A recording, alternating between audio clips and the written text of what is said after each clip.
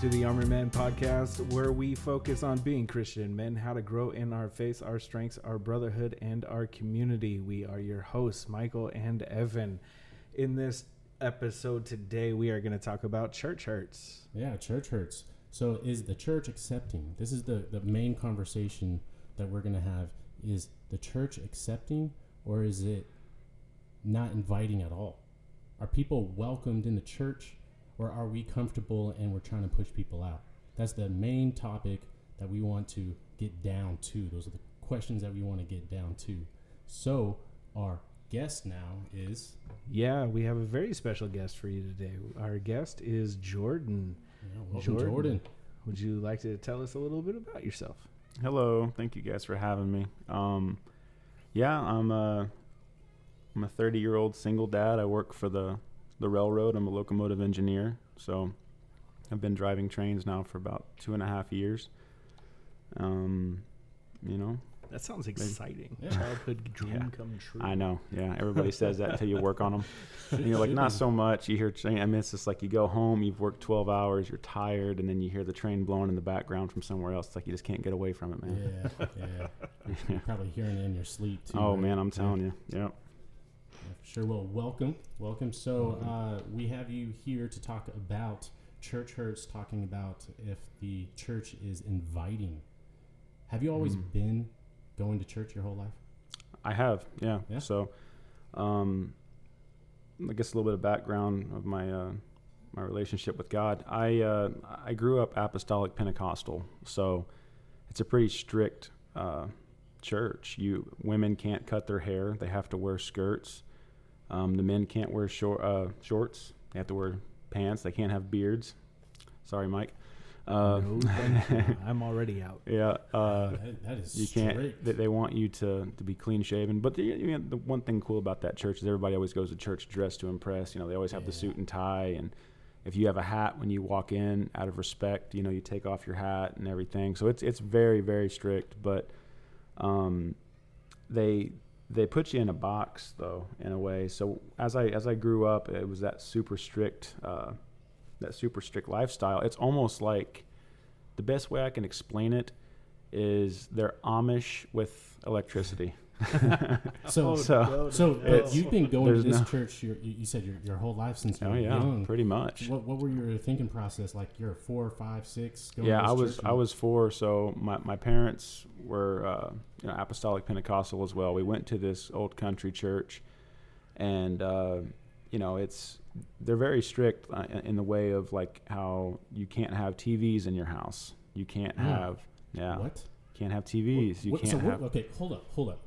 What are they going to do? They're going to go into your house and investigate if you got a TV or not? No, they'll just preach on it, and then you'll be convicted that you're of the world and you're inviting spirits in, and certain kind of like we couldn't even listen to the Christian radio. Like the Christian, because that was worldly Christian music. It's not. They're very. They love to use the scripture. Broad is the way to hell, and narrow is the way to eternal life. And few be it to find it. So they believe that they are that narrow path, and everybody else is lost. So they give you this mentality, and in all honesty, like you fear God more than you love Him. I mean, and I'm not saying that you shouldn't fear God. Like He's nothing to be, it's more mocked or anything. He's not a jokester. But it's He's got some power to him. But so growing up in that kind of environment, I forever, man, it was bad. I was completely just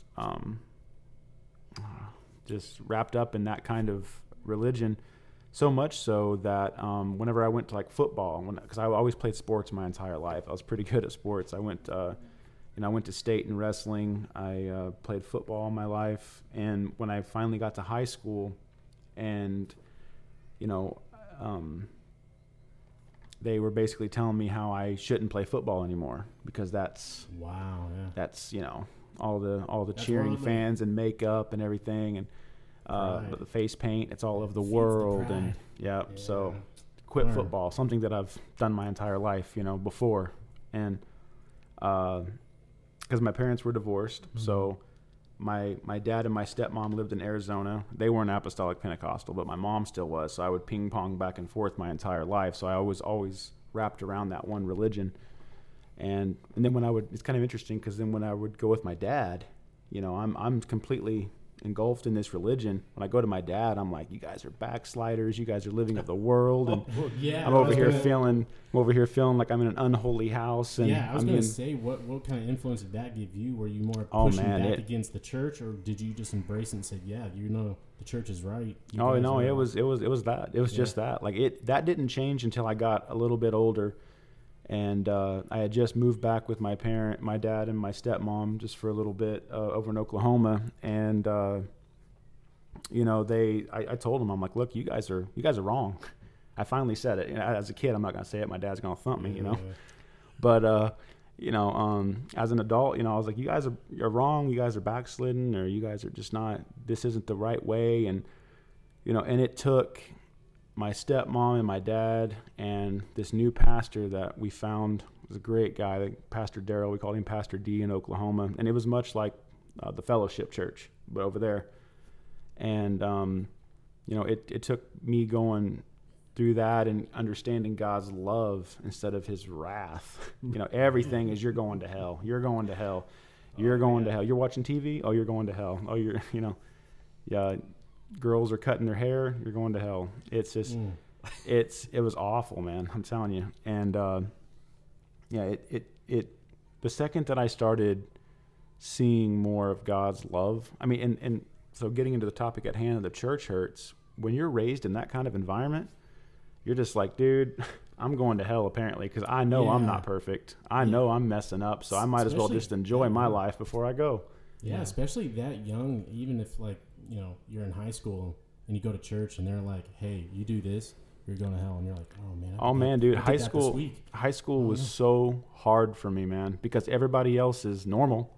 Yeah. And I'm over here just like not participating in anything because they're of the world and I'm trying to separate myself. It was, oh man, dude, it was really bad. And the only people that I would talk to there are other apostolic people that wore skirts, and girls that wore skirts, or guys that wouldn't wear shorts. And everybody thought I was a freak in high school for a while, but that was only like half my high school. And then the other half, that's part of the church hurts, where I'm like, forget it. I don't even care. I'm not going to church anymore. I don't care about God. I don't care about anything. I'm going to do what I want to do and enjoy my life before I go to hell.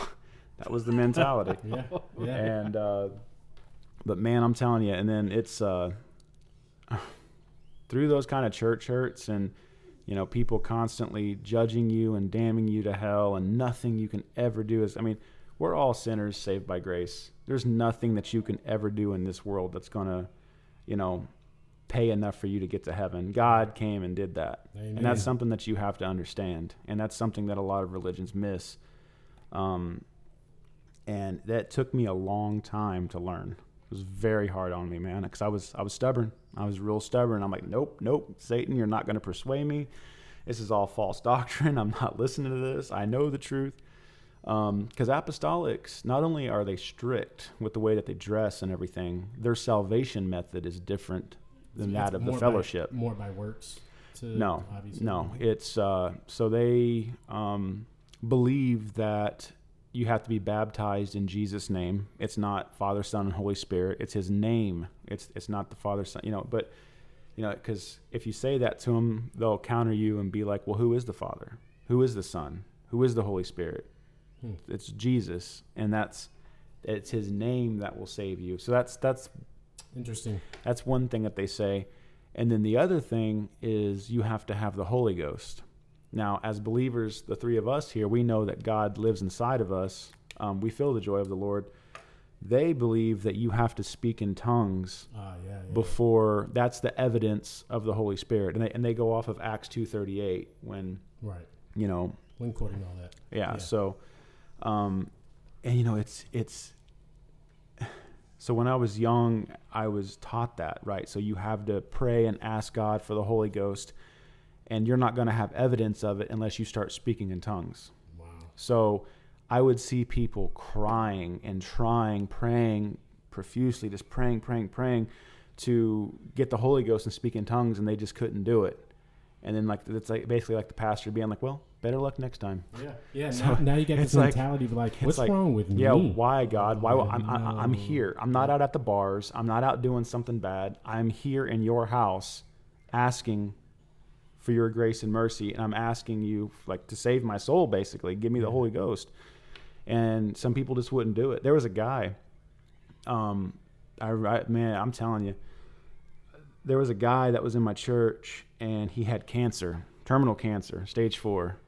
And they had him open up like the word and place the word. I guess he had lung cancer. So they had him place the word on his chest, and he didn't have the Holy Ghost, according to them. And he was crying, and oh, dude, it was so heartbreaking because they were trying to basically save his soul before he died. See, I wonder what they think when that thief was on the cross next to Jesus, and Jesus told him you'll be in paradise, even though he was a thief and a robber. I mean, he was an actual criminal. It's not like he was falsely accused. He was an actual criminal. But Jesus said, you're going to be in paradise after saying he's the Lord. So I wonder what they thought about that verse, because that guy didn't do anything. Yeah, it's, I just remember as I was, a hardcore practicing apostolic Pentecostal, I remember thinking like, well, obviously, like it can't be that easy to go to heaven. Obviously, we have to try to live a sinless life. Obviously, we have to speak in tongues and be holy and everything. Like, obviously, because it couldn't be that easy to just say like, oh, I messed up. I'm sorry, Lord. And then everything's forgiven and you can go about doing what you want. Like, I was like, it can't be that easy to get in heaven. Heaven is, our minds can't even fathom how beautiful heaven is. Mm-hmm. So, but then as I started getting older and talking to more and more people, it was like, what if it was that easy? What if it was that easy to talk to God and really be sorry, but, and repent and go about? Mm-hmm. Like, try not to do that stuff again, obviously, but we're human. Sometimes that stuff slips up. And I'm like, what if it was that easy? And it's like, God, he was the ultimate sacrifice for us. Mm-hmm. Jesus was. And it's like, he made it that easy. Mm-hmm. So it's like that thought alone, like, made me have so much joy and made me like realize like, I love Jesus. I don't just fear him. I love him. Look what he's done. Look what he's done for us. So you started getting that thinking, but that was because you're talking to people, or mm-hmm. was it like a sermon that you're like, I don't agree with that? Like, what was that turning point? So it was mainly just the conversations you were having. So here's the thing. I was apostolic, and I went to live with my dad and my stepmom. And at the time that I lived with them, I started becoming, it felt like atheist almost, because I was so hurt from everything that's happened. I'm like, what God would allow all this? Why? Why would this happen? Why would you put my family in this church that basically did nothing but shame us? Well, you're not holy enough. Like I remember I had a really good friend in that church since a little boy, and he was homeschooled. Like, they have their own little bubble in that church. They all live on the same street. They all homeschool each other. They don't even go out into the world. I'm telling you, like, they're Amish with electricity. Mm-hmm. I went to public school. I didn't have the privilege of being homeschooled by them. And I remember my friend's name was Darius, like King Darius.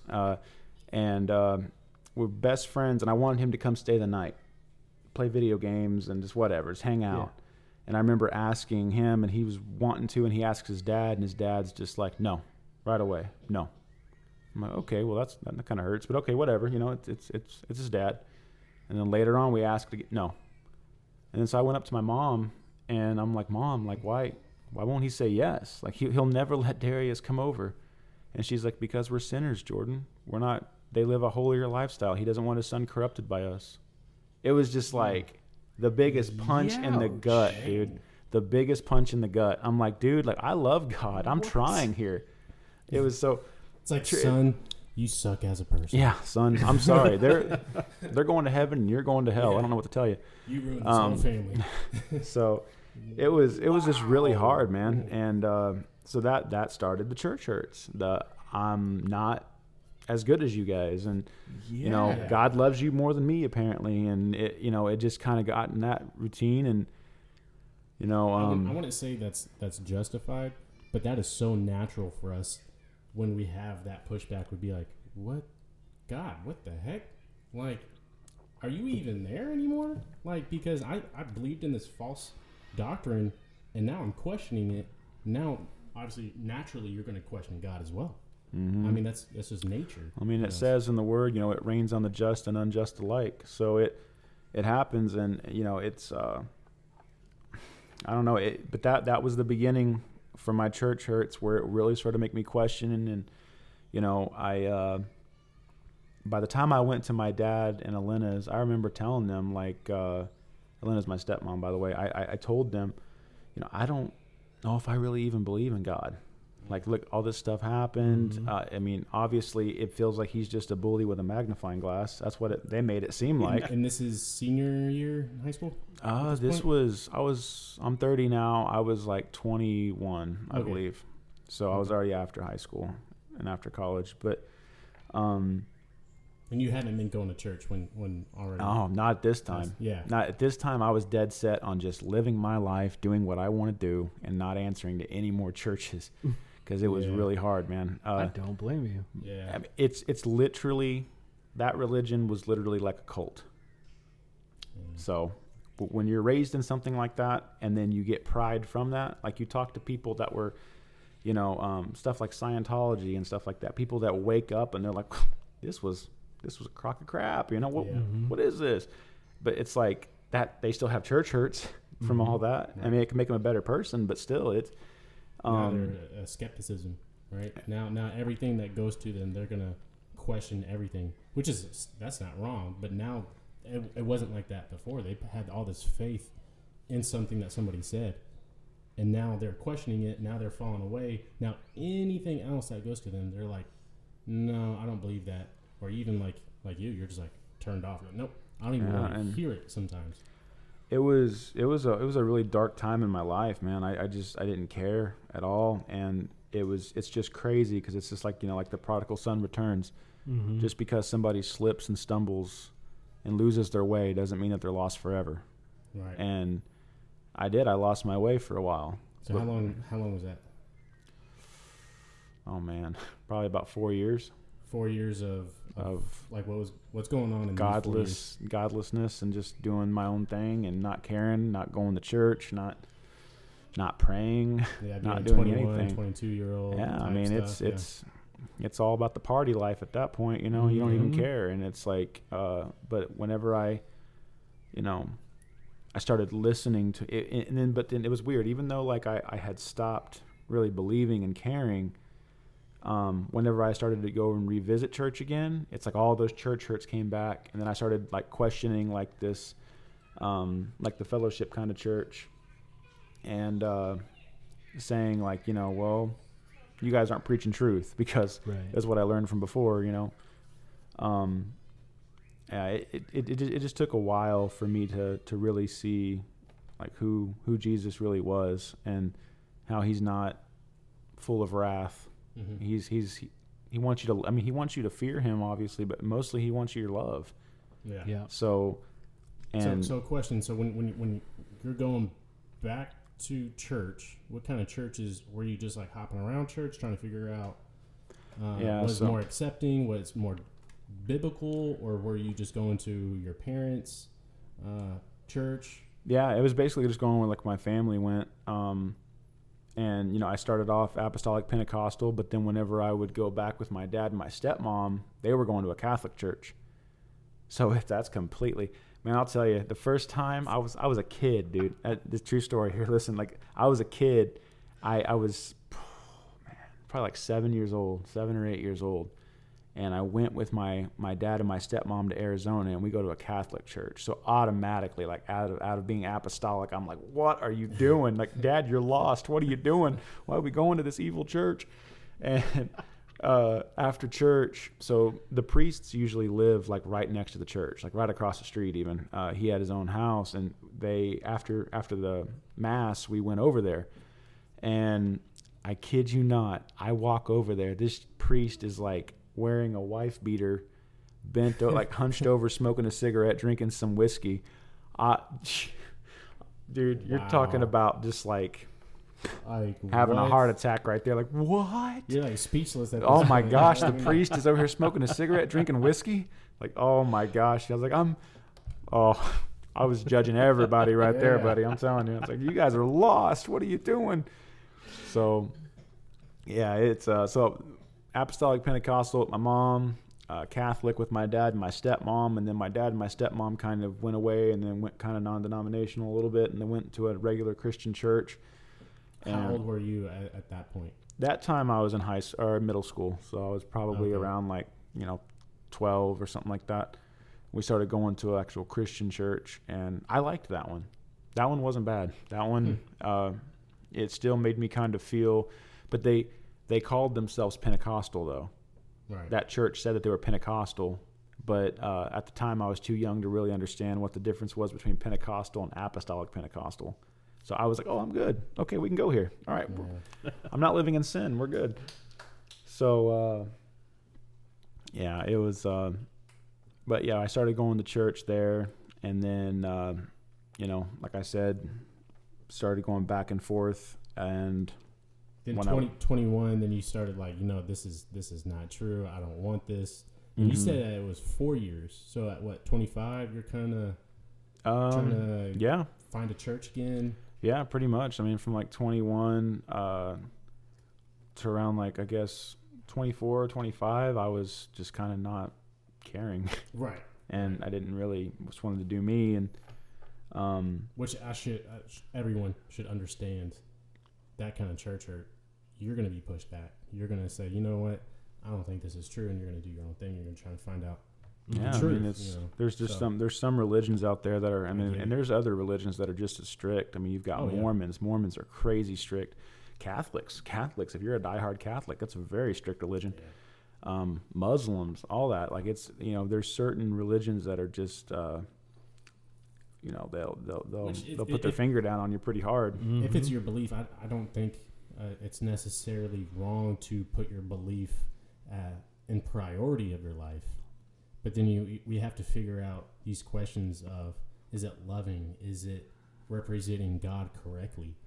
The whole question that you're with your church, it's like, I don't see how this is accepting. I don't feel accepted. Is this godly? So I totally understand that. 25, 26, you're starting to go back into church, and your parents were already... Yeah, they've always stayed non-denominational, or are they still Catholic? No, it's my dad and my stepmom they go to the fellowship, which would be non-denominational, right? Mm-hmm. So it's and that's where they stayed. They've stayed on that route since I was younger, so they've been on that route for a long time. So what was that like of going back into church, but a different practice? Yeah. How's that like? Was that more accepting? Was that more what you're trying to look for? Yeah, I mean, I did, because like I said, when I went to that church, when I went to this non-denominational church and everything, that's when it really, it's like a light bulb clicked, because it's like, oh wow, okay, so you're telling me that Jesus' death was enough, and I don't have to not have a TV, I can wear shorts, and I can, I can guilty of I like it's like some of those religions, like especially apostolics, they're so spiritually minded that they're no earthly good. Yeah, it's hard to witness to people when you look at my religion. By the way, throw away all your shorts. You better cut that beard, and it's like it's really hard to to grow up with those kind of rules and everything. It just made me feel like I was never going to live up to it. I could never be what... No one could. Nobody that's could. Crazy. That's crazy. Like, no, it's just like, but if you're born into that, like, you're completely brainwashed by it. That's it. That's the truth. Still wouldn't be able to live by that. Like, naturally, you're going to have sinful thoughts. Right. You're going to have the sinful nature. We're born as sinners. I mean, even Mormonism... super strict people getting born into it. They believe you can't even have coffee or you're going to go to hell. Oh no. It's insane. It's a stimulant, right? They can't have stimulants. Right. So it's an addiction. Yeah. It's linked to addiction. Yeah. But I believe at a certain point, people are going to start questioning, hey, this isn't true. This doesn't line up. If they pay attention. Some of them don't pay attention and they're just stuck forever. Right. Right. But I think at a certain point, if you actually put it to practice, if you pay attention, eventually you could be 50, you could be 20, you could be 60. It doesn't matter. At a certain point, if you're actually putting it in practice, you're going to realize, like, oh, this ain't true. Mm-hmm. I think for at least Mormonism. Yeah. Catholic and all the other ones, I don't know. Mormonism, they go a step further. Like they have to wear like special holy underwear or garments. Yep. Did you hear about that? Yeah. Like so there's some different stuff they got to do, buddy. Let me tell you. What is it? That metal plate, as underwear. Oh, the chastity belt. Yeah. No, they have bloomers and whatnot for underwear. Yeah. That. They still I was, and they're not Mormonism and whatnot. It's LDS, Latter-day Saints. It's LDS, but then why is there a book, the Book of Mormon? I asked them the same question, and they just shrugged their shoulders. Like, I don't know about that. And I'm like, it's on your book. I don't know. That's why they have the we'll call it a nickname. That's what they say. It's a nickname as Mormon. But I don't see how it's a nickname when it's on the book. It's like on your doctrinal book. If you read the book, it'll tell you why they call themselves. Yeah. So that's I know that they do also believe that like their works is what's going to get them into heaven. Right. So it's like by Jesus you're going to get to heaven, but then there's 3 stages of heaven which you have to work for. So technically, by their own words, it's by Jesus, but then again, it depends on which level, because there's 3 levels. Well, I don't know if it's just true or not. It's just what I heard, but I think like at like the top level, like you become a god of your own universe. Right, you're equal to God. That is insane, dude. That is insane. I've studied for about a year.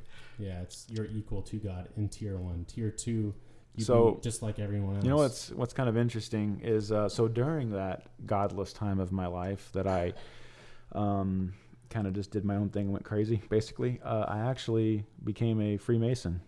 Oh, really? Yeah. So I got all the way up to master rank. I used to deliver medication and stuff like that at this pharmacy I used to work for, and I went and I have a 4-year-old here. I'm keeping an eye on him as I talk.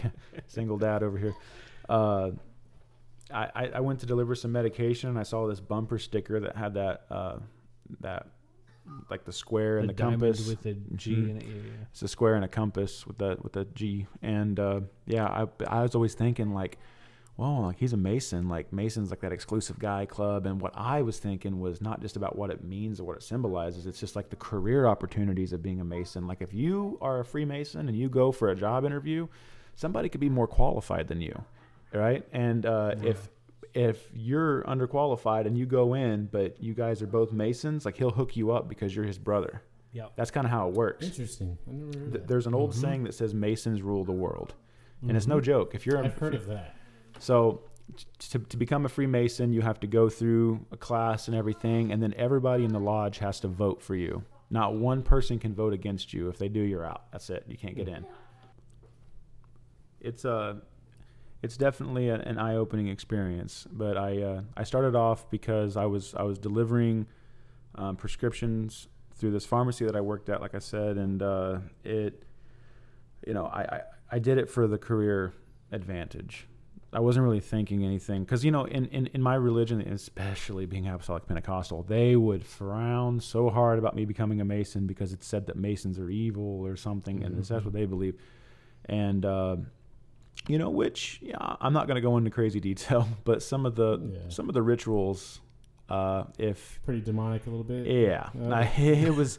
I'm not, like I said, I'm not going to go into it. They do blindfold you, and when they unveil the blindfold or they take it off, you're going to see some things that you'd be like, this is kind of scary. Am I on a horror flick? What is this? And then you're just too afraid to back out. You're like, oh no.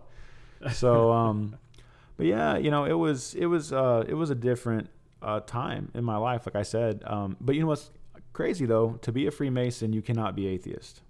You can't. You have to believe in a higher power. It could be Jesus. If you're Muslim, you can be like so Allah if you're Muslim, right. But so it doesn't right. matter what you believe. It's just whatever. Whenever you whenever you do your vow or you take your oath or you pledge or whatever, like you have like whatever version of your Bible is. For me, I was of course Christian, so they have the Bible. If you're Muslim, you have the Quran and everything. You have different. Well, that kind of goes against the truth, doesn't it? Yeah, and so it's like whatever it was, believe, it was, go with it. And I was always just, no. I mean, a lot of these guys that are inside this not Muslim, excuse me, more, I can't even say it, Freemasons. Good Lord. A lot of these Masons are just Christian guys. I didn't know anybody in there that wasn't a Christian. Obviously, like I said, you can't be an atheist. I guess what they attract. I don't know how many Satanists there were in there, but I knew that a bunch of them were Christians, so I was like, okay, I'm in good company. There's God-fearing guys in here, and I'm doing it for the career advantage. So yeah. But so as I became one, of course, I get shamed from my friends and family, and I at the time, like I said, in that godliness phase, when I went over to my dad and my stepmom's over in Oklahoma, I had just finished my Master Mason class. What are they saying at this point? Like, so they're going to a Christian church. Like, oh, dude, I'm telling you. I mean, the second that I became a Mason, I had one of my old end-time Bible study teachers call me, "Are you out of your mind? Are you out? Did you not learn anything from my classes that I taught you? Like, that's evil. Like, what do you..." And, after you complete... So if you become a Master Mason, you can go to any lodge in the world. If not, you're only restricted to your one lodge that you pledge to.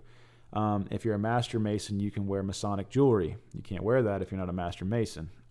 You also get a Masonic Bible, basically. It's a regular Bible. It's like King James, but there's some different... on it. So it's like right away when you open up the Bible, there's a big all-seeing eye. Yeah. And it's like different stuff that's kind of like images that are kind of on the satanic side. Yeah. So how long did that last? So, I'm like last week. Yeah, no. I mean, man, I'm telling you, I was such a bad procrastinator at one time. Like, I just stopped paying my dues, so they just kicked me out. I was the worst. I told everybody, I was the worst Mason ever. I never really went to any meetings, and I never paid my dues. I'm like $80 a year. I wouldn't even pay that. So, I'm like, no. So, and then when I went back with my dad and my stepmom and they're talking to me, that's evil. And then, like I said, I believed in God, kind of. Yeah. And church hurts. With the church hurts. But, that's when I started discovering more, and I started going to that non-denominational church, talking to that pastor, doing that. And it's like God just like filled up my heart full of love again. It was crazy how it happened. It was like a pretty fast process even. It was like, my eyes were just open about a lot of stuff. And, sorry. Our very special little guest. Yeah. Attention. We'll be right back. Yeah, I apologize, my son. All right. Well, thanks for sharing. Now let's get into the church. How accepting are they, and how is it too much accepting is creating a false religion or a false thought about what the Bible says. So, as your history, what went wrong with the accepting? I mean, obviously they were condemning you like left and right. Anybody really, left and right, if they had a TV or Mormonism with coffee, or I mean, some Christians are, we even have this thought of baptism or the Baptist church. You can't act a certain way. You can't sing a certain song, or whatever religion it was. What is the issue with church and accepting sinners? Because that's the whole point with Jesus. He came for the sick. He's a doctor. I feel like that's just the human part of us. It's for some reason we feel like, because they've sinned, they're unredeemable. It's like it's like that old saying, like, I'm glad I'm not God. I would be the worst God ever. I'm glad I'm not God. I'm glad He is. I'll just be His servant. That's it. That's all I'm. So what's going wrong with the church as a whole, trying to reach people? I mean, if it's, it's definitely like the one that I came up from. I guess it's just their lack of understanding, honestly. I mean, it's they put so much pressure on people to be perfect and to be, walk this crazy straight line when nobody really can. It doesn't seem approachable. If you don't, like my girlfriend and I, whenever we do minister to people, like we try to be more approachable about certain things, right? Like if somebody's, doing drugs, or if somebody's, it's like, okay, well, I'm not perfect. I did drugs when I was younger. Yeah. I smoked. I did this. Like, you make yourself more relatable. And so you can start having a conversation with them. You can start asking them questions instead of saying you're going to go to hell. Nobody wants to follow somebody that is so high up on a pedestal that they make it almost impossible for you to reach that height. Come at a different, come at it from a different way, a more relatable way. That doesn't mean you have to just, aid them in their sin, but you can be like, hey, I did that too. Yeah. I understand it's hard. I understand, but So do you think there maybe, especially the church that you grew up in, cherry picking?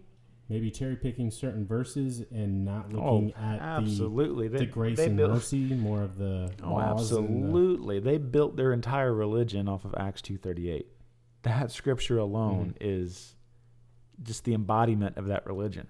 Yeah. I know certain individuals who just go by Leviticus and Deuteronomy. Yeah. Just the laws. I think that, like there's that old saying, like, this guy dies and goes to heaven and he's greeted by an angel, and the angel's telling him, like, he's showing him around, like, yeah, these are the Catholics right over here. He's walking, these are the Baptists over here. And he goes, oh, those are the Apostolic Pentecostals. Be quiet, though, because they think they're the only ones here. So it's like, I don't think that at the I think that they're extremists in their own way. But I don't think they're wrong. I think God loves them the same. I think they'll still go to heaven. But I don't think that they're just the only way. I feel like they're just extremists. There's some people that need that extreme, strict lifestyle, because if not, they won't be able to follow God. Like my grandma, who's still to this day die-hard apostolic. And, she could not, if she was like us and would watch a movie now and then, or just she would just probably go way AWOL. Some people have to have that strict lifestyle to follow God. And that goes back to our conversation a few weeks ago with Halloween, Christians and Halloween. Like, how do they collaborate? Because you have so many Christians in the church are going to condemn people for doing something with Halloween, saying you're going to go to hell for that. In reality, we could put Jesus in the center of everything, right? I mean, you don't have to be Halloween to not be. Halloween is a different. It's if like my girlfriend, she feels extremely convicted about Halloween because of what it symbolizes and what it ties back to. I get that. This was her first year not celebrating. We celebrated it last year, but it just kind of got a little too sensitive. And the more research she did, the more prayer she did. But that's the thing. God will convict us for different things. Right. Your convictions are not my convictions. Right. You're on a different journey than me. I mean, obviously we're trying to follow Jesus, but you have a different life than me. Mm-hmm. So whatever I'm convicted of at the time, I'm not going to tell you to be convicted of it. Mm-hmm. Right. So I get it. We're supposed to follow the law. We're not supposed to sin. We're supposed to have sanctification. Like, once we have justification, once we have Jesus in our life, I get it. You're supposed to work on your life and you're supposed to have sanctification. Work on yourself. Start following Jesus. I get that. But some people have been doing it for 40 years. Some people are doing it 2 weeks ago. Just started. You can't tell them to be on the same level. It's impossible. They're trying to figure it out. They're just starting reading, and you're just going to condemn them to go to hell because they didn't know? Yeah, that's not right. And that is what a lot of churches are guilty of. They expect you to be from step 1 to step 200 overnight. So for instance, our church, we're in Hutto. We just now have a transgender in our church. Sorry to get controversial, but we're going to get controversial. Just now doing that. There's word talking about maybe allowing him to keep coming. Some talk of maybe he shouldn't come. At the end of the day, he's lost.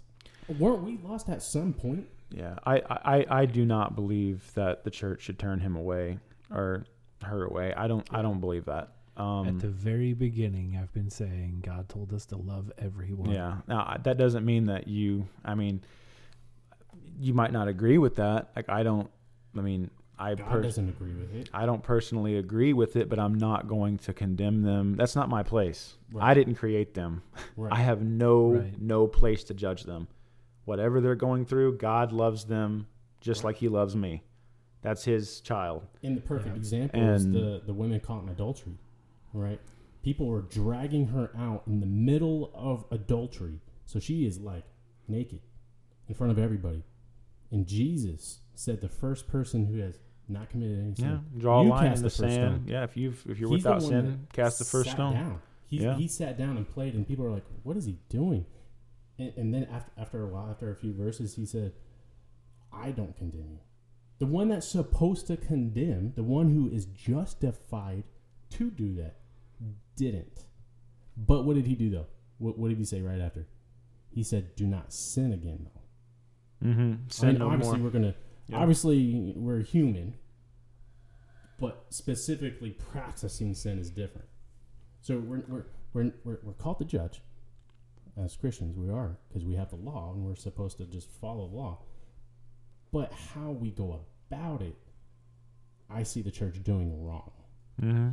How we go about it, how are people going to be invited? How are people feeling, hey, I'm invited to this church? Yeah. You're not supposed to overlook the sin. You're not supposed to accept the sin. But you're supposed to call them and say, hey, Jesus still loves you. Let me show you the way, because I had to find the way too. I did drugs. I was lost at one point. If it wasn't somebody discipling me, I would never know. Someone has to disciple me. How did someone disciple you if they don't accept you? Yeah. Yeah. I mean, I still don't think it's our place to judge. Like, that's for him and him to alone. I believe that too. Do you have a verse on it? Because I have a verse saying that we are supposed to judge multiple places. Yeah, well, I mean, there's a difference though with that whole thing. Like, we're called to love everyone and spread his message and whatnot. Right. And while I get that's the mission, I get the foundation on why you say it's our place to judge, but that statement is dangerous, to say the least. I mean, being like, Jordan, I saw you with that magazine, that can get you pretty addicted to pornography, all that good stuff, put it away, whatever the case may be there, right? Like, and have kind of a serious talk. But if you walk in and Evan, and you're like, hey, I'm gay, the first thing out of my mouth is not going to be, you're going to hell. Yeah. There's a difference in that level of judging there. God has a way of making you realize your own sin. He has a way of making you feel convicted, because like, you don't need to judge somebody, because right. God's going to do it. He's going to make them feel a certain way about. I mean, there's a lot, like a couple. When was that? I forgot. We were in church, and that one woman who was up on the screen, she was talking about how she was gay for a long. Or she had a wife. Nobody's judging her, saying, "Hey, Rosanna. No, you need to stop. You're going to hell. Quit." Like, she got convicted within herself and decided to leave her wife and go to the church. Because God works in miraculous ways, but it specifically, how did God work in that specific ways? No, he made her realize from word or something that would show her that she's wrong. It says it in the Bible. How does God show?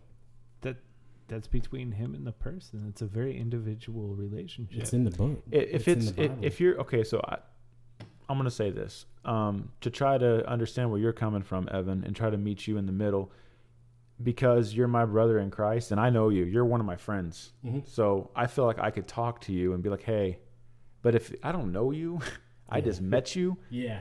No, that's where you're gonna create church hurts if you're not careful. But since I love you, I love you as my brother. Like I'm going to say something if I do feel like. Exactly. Yeah. So especially going back to, let's do the opposite. So instead of judging, we're encouraging. That's the opposite, right?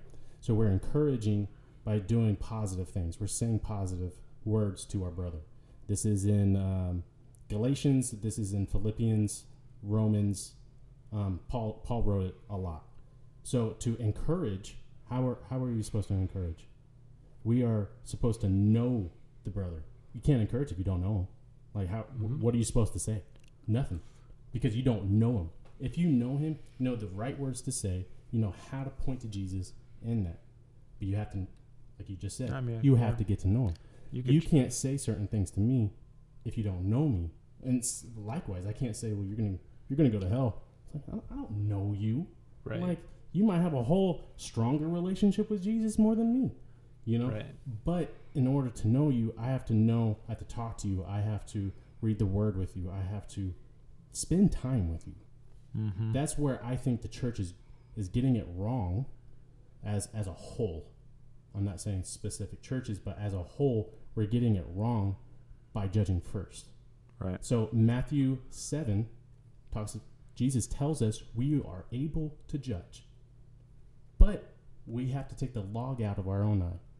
Then we could help the brother with a speck compared to a log. If you got wood in your eye, you are immediately like, let me fix this real quick. This hurts. Mm-hmm. So we are able to judge, but we have to check ourselves first in order to help the brother lead in the right direction. That's the only way. Only God can convict. If you're telling somebody, hey, the law says this, God's law says this. If they're not convicted, why keep pursuing? Okay, cool, whatever. I'm just telling you the truth. Here it is. Other than that, you'll figure it out. But you are still welcome to come. You're still welcome to hear, whatever. More than welcome, though. That's been my point. Like, we're called to love him. We're called to bring him. I think there's a mixture. There's a mixture between telling the truth about God's law and having grace through Jesus. Mm-hmm. There's a fine mixture, but I think the church is getting it wrong by just going by the law. You've got that old saying, love the sinner, not the sin. But that's not biblical. Yeah. But it's but it is true. We are called to love one another, and love our neighbor. It's love our neighbor. Yeah, and how do you love? By putting them back to Jesus. But here's the thing: there's also the word preaches wisdom, and if you just judge somebody or try to call them out, you don't know how they're going to take that. Right. You could end up, projecting them in the wrong direction. I mean, it's okay. You know what a perfect example is too? Marilyn Manson.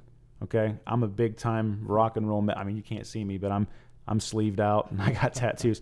Big rocker. Okay. Marilyn Manson actually went to a Christian church. I forgot what church he went to, but I think a Baptist or something. He went there, and they actually, you can look this up, they shunned him out. They basically, nobody would pray with him. Nobody did anything. Talk about church hurts. And then he went to the Satanic church, and they prayed with him. They gave his life meaning according to him. Right. So, but that road is wide, like you said earlier.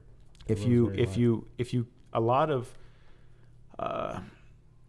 what is it? The path to hell is built on good intentions. So as you're trying to really, really try to connect with somebody because you love them, you might not be coming in a bad way, but they might take it in that bad way, which you just created a church hurt without even knowing. Right. So even though you want to do good by that, the Bible does preach wisdom. So and sometimes gentleness and love and respect at the same time. So sometimes, since it does say that, you might not want to judge, or even though you feel strongly, like I'm going to tell that person that's not right. That's not right the way they're living. They need to stop. Like, who am I? And then, but you know what? Before you do, I challenge you to do this. Before you decide to do that, talk to God. Yeah. See if he changes your mind about that. Amen to that. God, please, Father, give me wisdom right now. I'm feeling in my heart that I want to talk to this person about this, but if this is going to do more harm than good, shut my mouth. Right. Take this urge to do it away. And he will. New Testament and Old Testament both say if you have a problem with your fellow brother in Christ, you go to him with that, but you take a witness with you.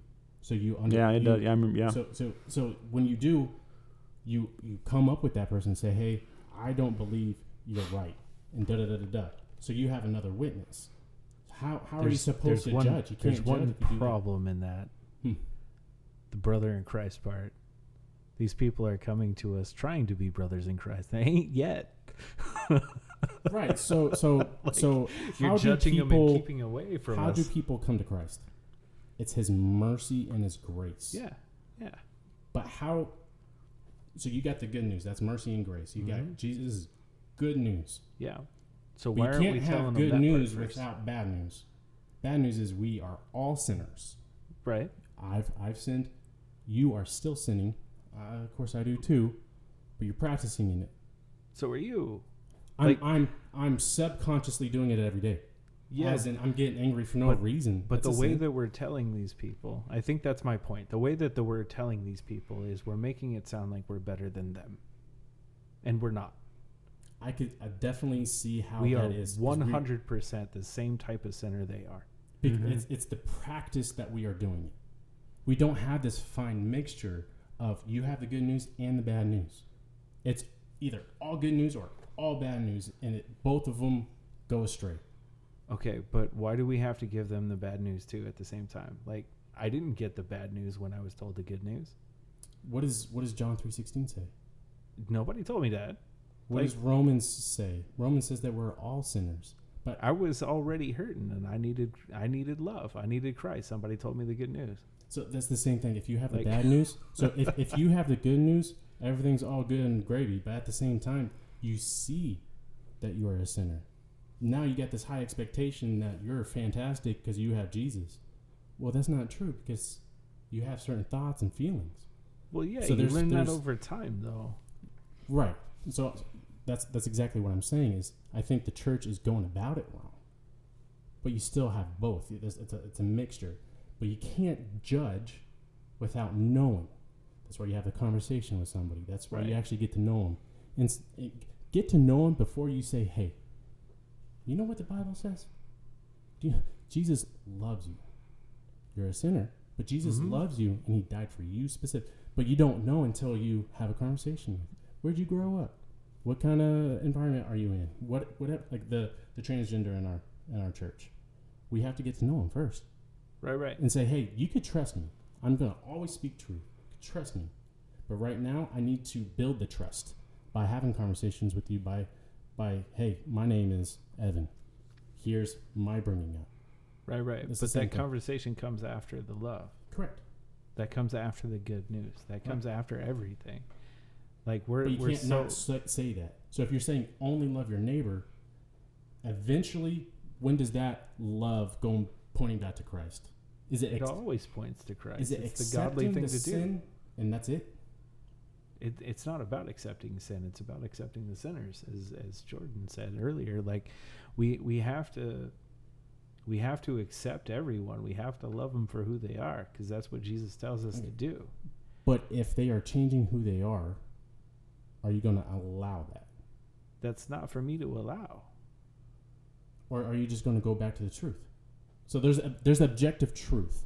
You can't deny objective truth because it's objective. It's for everybody.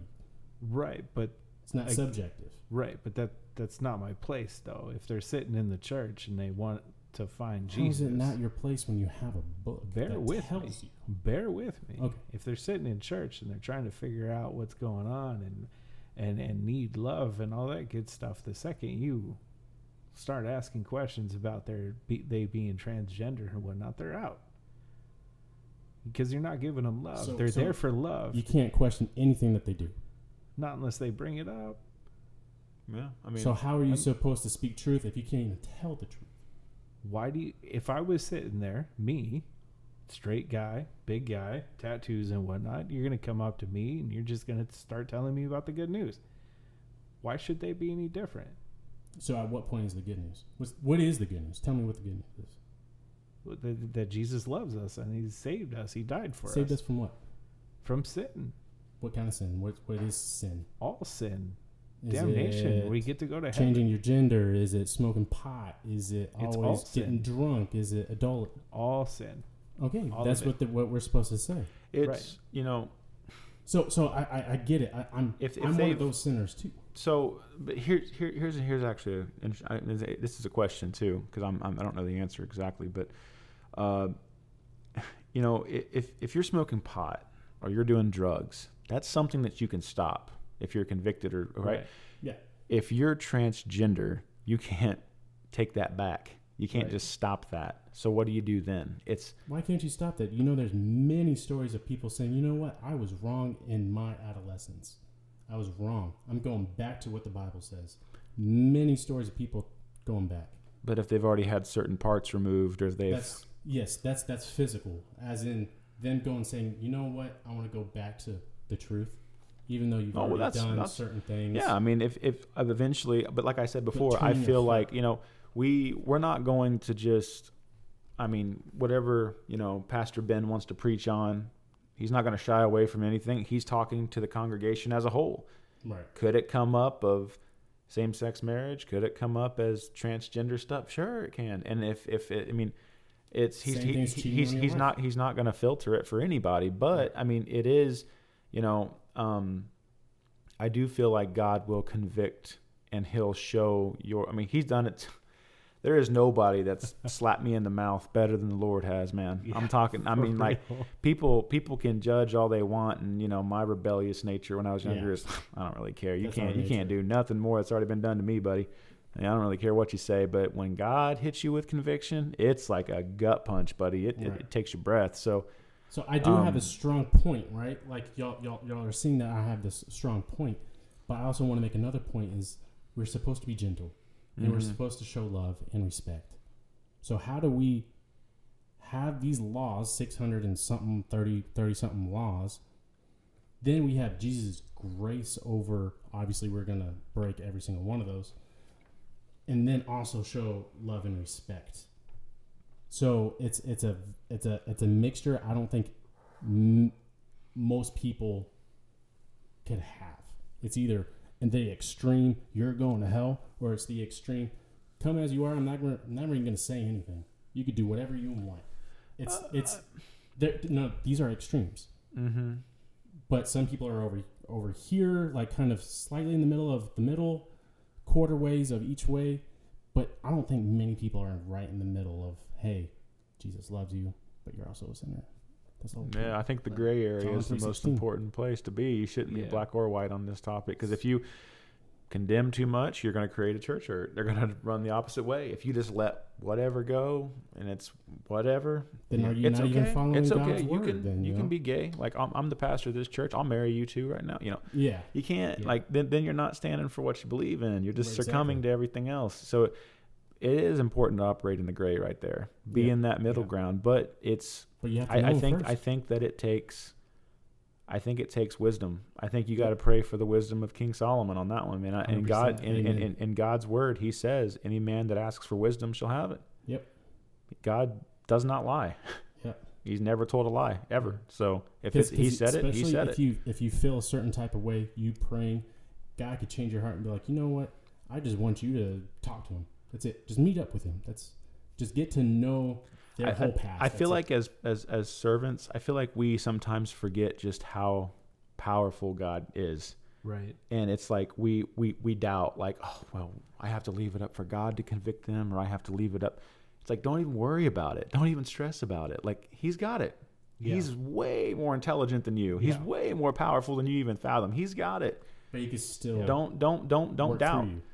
Yeah, but iron sharpens iron. But don't force it is the kind of the point to that. Yeah. Like, totally you don't want to jump on it and basically let your pride be like, yeah, I was the one that got him to be straight, or whatever the case may be. That's a whole other thing. Pride is a whole other thing too. You got to remember when Jesus was, going after or walking about and calling people out, He was, going up to a prostitute, hey, my child, I love you. You're great. You're a wonderful person. You don't have to do this. Right. Mm-hmm. You're sinning, but don't do it. Yeah. Sin no more. Same thing with the disciples. Matthew, as a Jewish person, turning against the Jews by taking taxes from them. He said, come follow me. Get out of there, and I'll actually show you the right way. Right, but he was sinning. So. He wasn't saying, hey, you're a sinner, get the hell out of here. Right, but then he wasn't saying, do whatever you want to do at the same time. He was saying, I'm going to show you the way by leading as an example. Yeah. So hear how it is. And with those 3 years, he was sitting, talking, eating, having a conversation with him, laughing probably. He's probably made lots of jokes, you know. Anyway, yep. So many different ways of thinking about it, but you have to get to know the person in order to know what they're even going through, because if you're going to disciple them, you have to lead by an example. You have to always tell the truth in God's word. You can't just come up with your own thoughts, reference the Bible, but then you have to show grace and mercy just like Jesus did. Yeah. Because we are Christians and we're called to follow Jesus. So he showed that. What did Jesus do? All right, let me try to be that way as much as I can, because we're all sinners. But go back to Romans 3. We're all sinners. 100%. Do not think you are above anybody else, because you are still a sinner, and you do not deserve heaven. We all deserve hell. Yeah. Trust me, I got 10 misdemeanors. Anyone could look them up and be like, that guy deserves hell. So anyway, that's my way of thinking. I'm strong in my opinion, but at the same time, I have to be checked too. Grace and mercy. What did Jesus do? All right, I'm going to do the same thing. Thank you, Lord, for the conversation. Thank you for Jordan. Thank you for bringing him here, telling his testimony, and letting him tell us how, as a church, we should be, how we should accept people, and not by anger and not by just your laws, but as mercy and grace. Thank you for Jordan. Thank you for his son over here. Thank you for your mercy and grace. It's only in your name, Jesus. Amen. Amen. Amen. Thank you guys so much for having me. Thank you for being here.